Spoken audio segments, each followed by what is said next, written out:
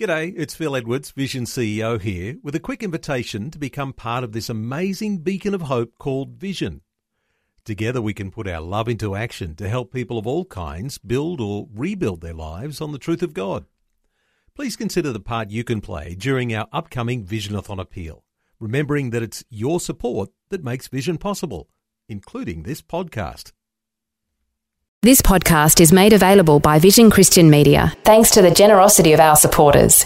Your donation today means great podcasts like this remain available to help people look to God daily.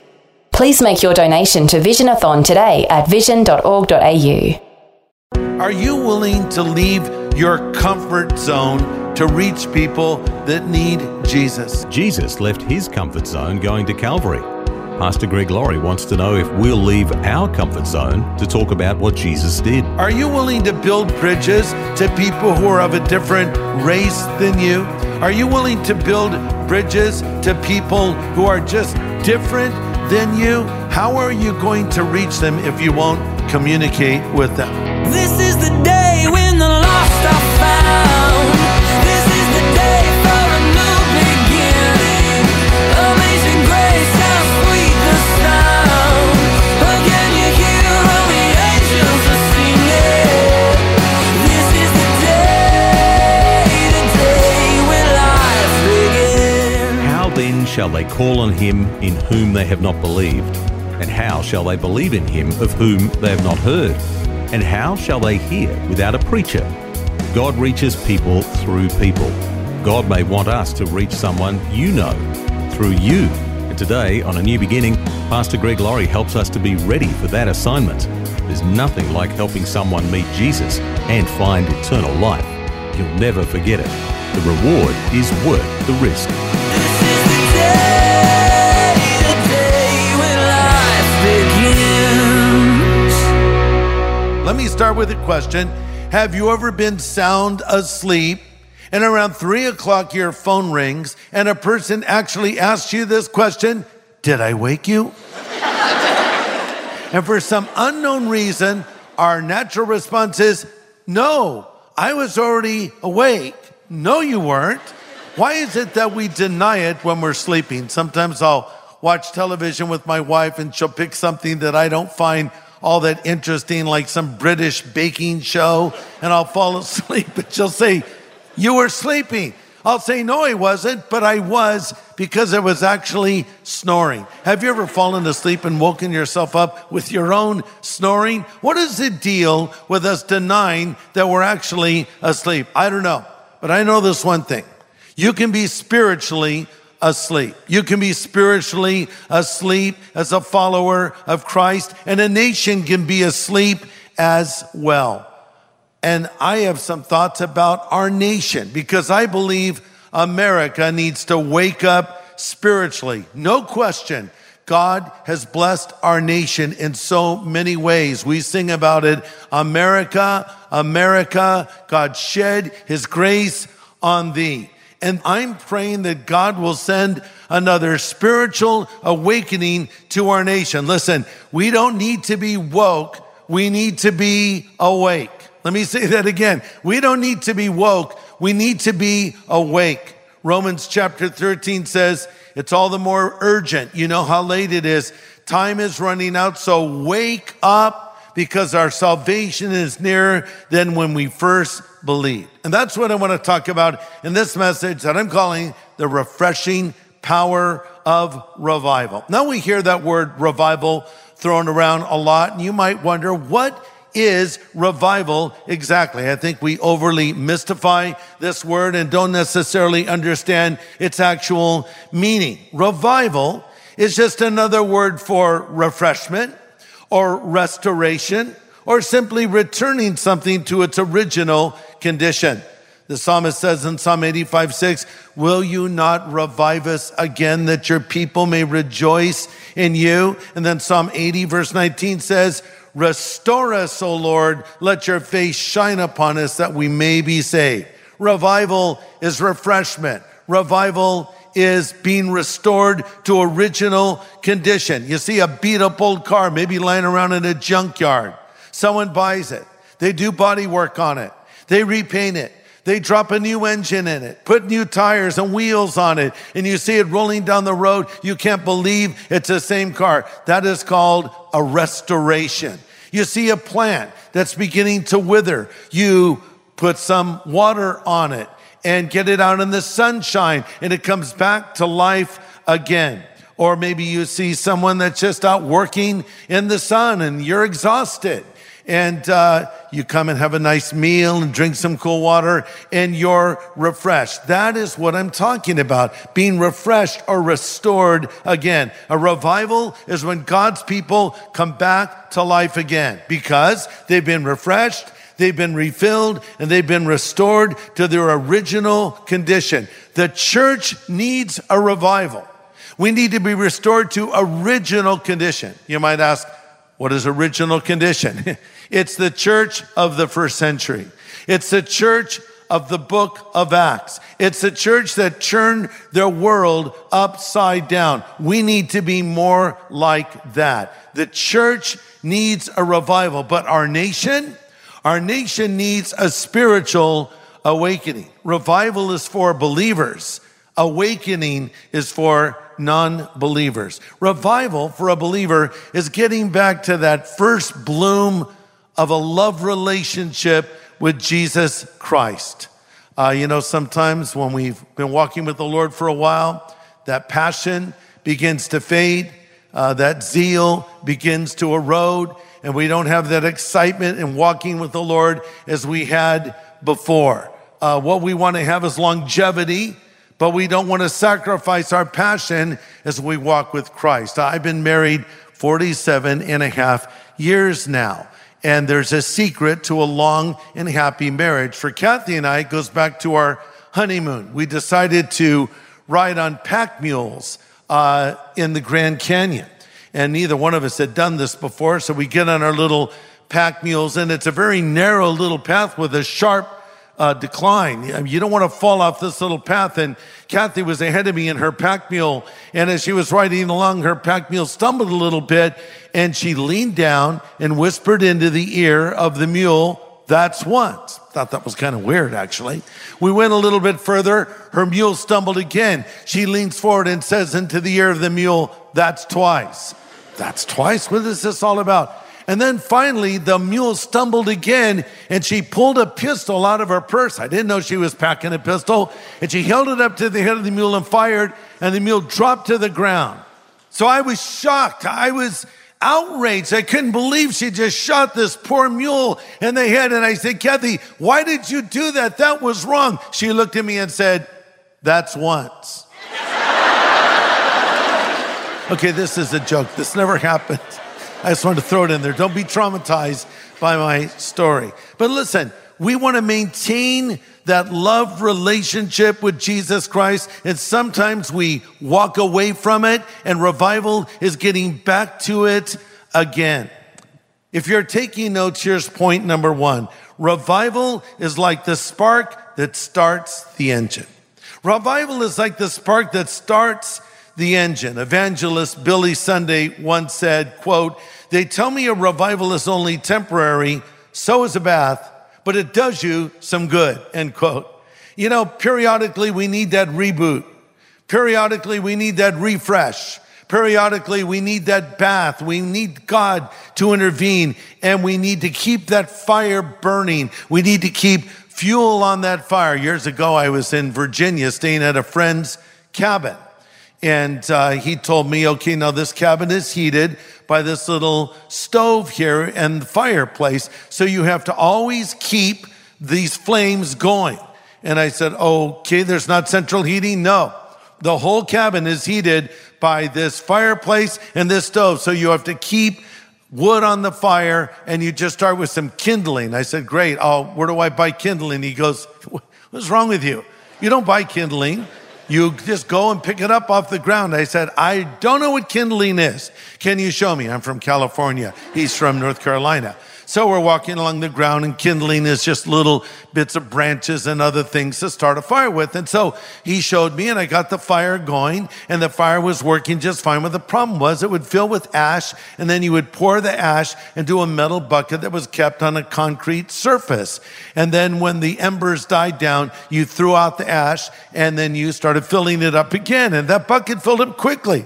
I'd get up in the middle of the night and put more wood on the fire and keep it going. And the bucket was filled to the top with ash. I thought, I've got to get rid of this, but I'm sure the embers are cool now. It's been quite a long time. So I went outside. It's very dark. It's very cold. I'm standing on the porch of this cabin, and I throw the ash out, and along with the ash comes these little burning embers. It's like everything went into slow motion. And one burning ember goes over into the grass area, and it starts a fire.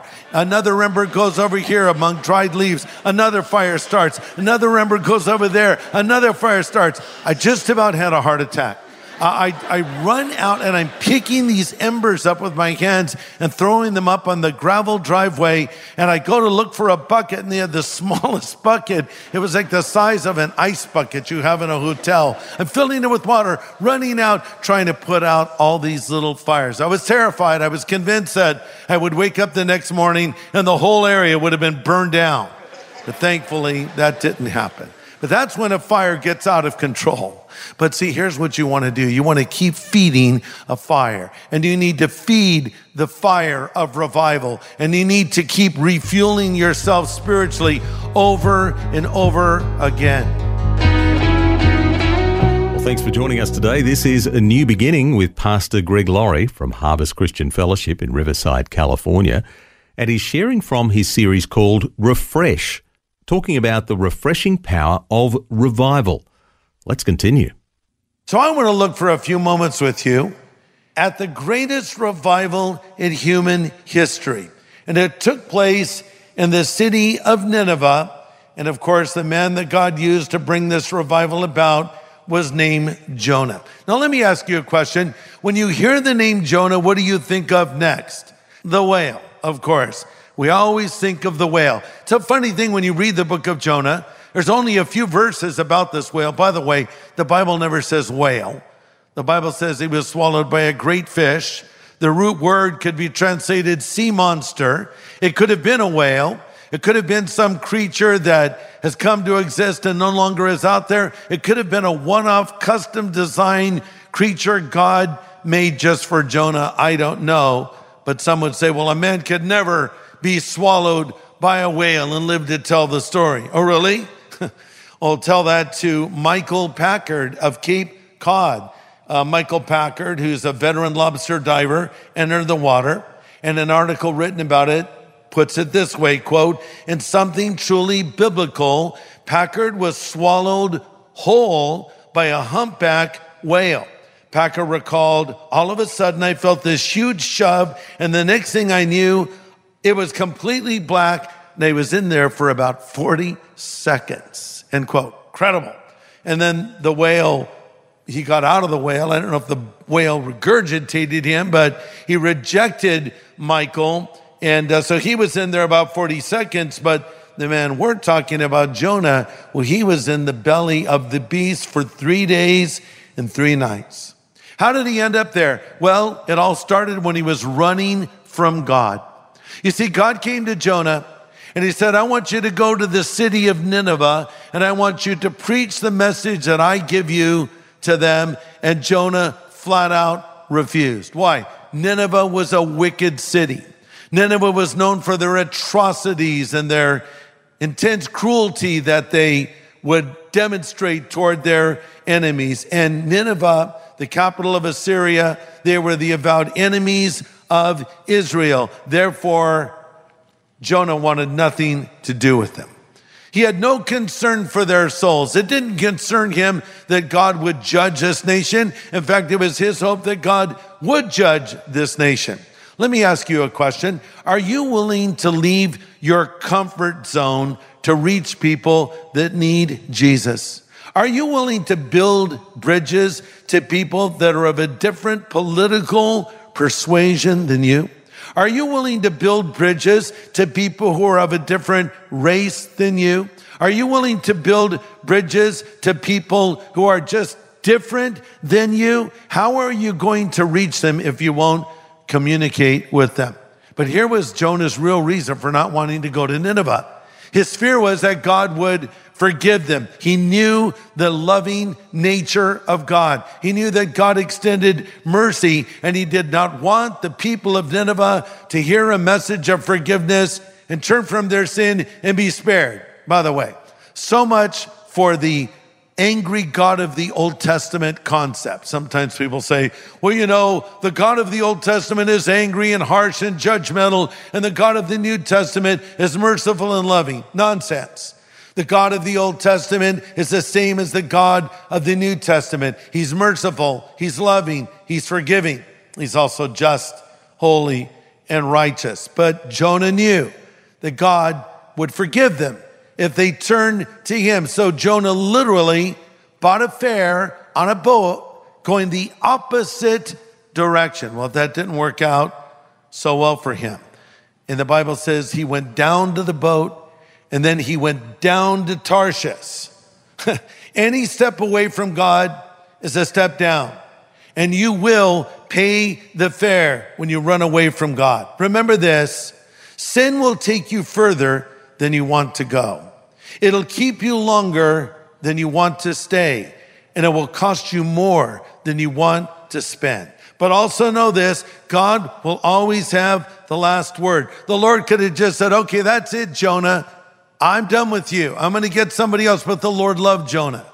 He had a plan for him, and he was going to give him a second chance, just like God loves you and has a plan for you. So the Lord sent a storm. But we have storms in life as well. A storm can be a metaphor for a hardship, a difficulty. In fact, there are three kinds of storms we face as Christians. There are perfecting storms, there are protecting storms, and there are correcting storms. First, there are perfecting storms. That's a storm that God allows you to go through so you will grow up spiritually.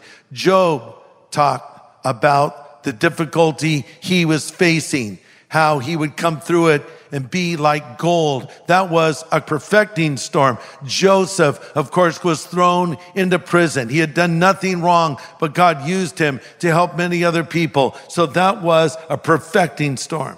Then there are protecting storms.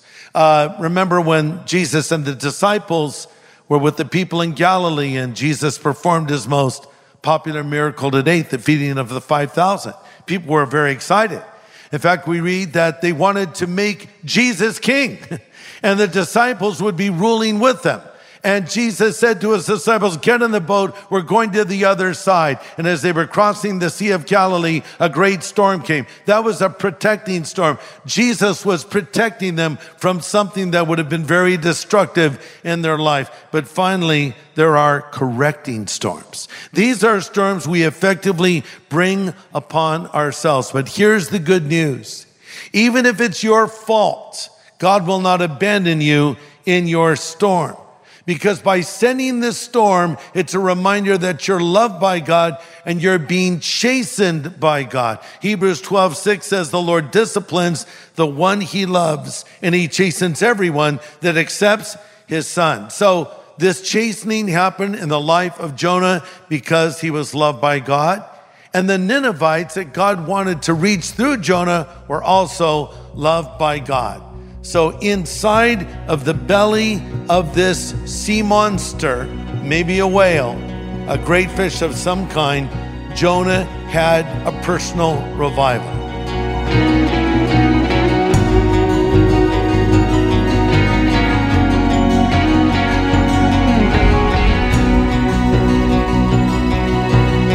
Pastor Greg Laurie talking about revival today on A New Beginning. The title of his message, The Refreshing Power of Revival. Now, next time, Pastor Greg assures us that no one is beyond the mercy of God. Some really good encouragement about those who are hard to reach for Christ. Join us again here on A New Beginning with pastor and Bible teacher Greg Laurie. Next time on A New Beginning. The day when life begins. Today's message from Pastor Greg Laurie was called The Refreshing Power of Revival. If you'd like to listen again, just download the free Vision Christian Media app, where it's available as a podcast. Or for a copy on CD, contact Vision Christian Store on 1800 00 50 11 or go to visionstore.org.au. Thanks for taking time to listen to this audio on demand from Vision Christian Media. To find out more about us, go to vision.org.au.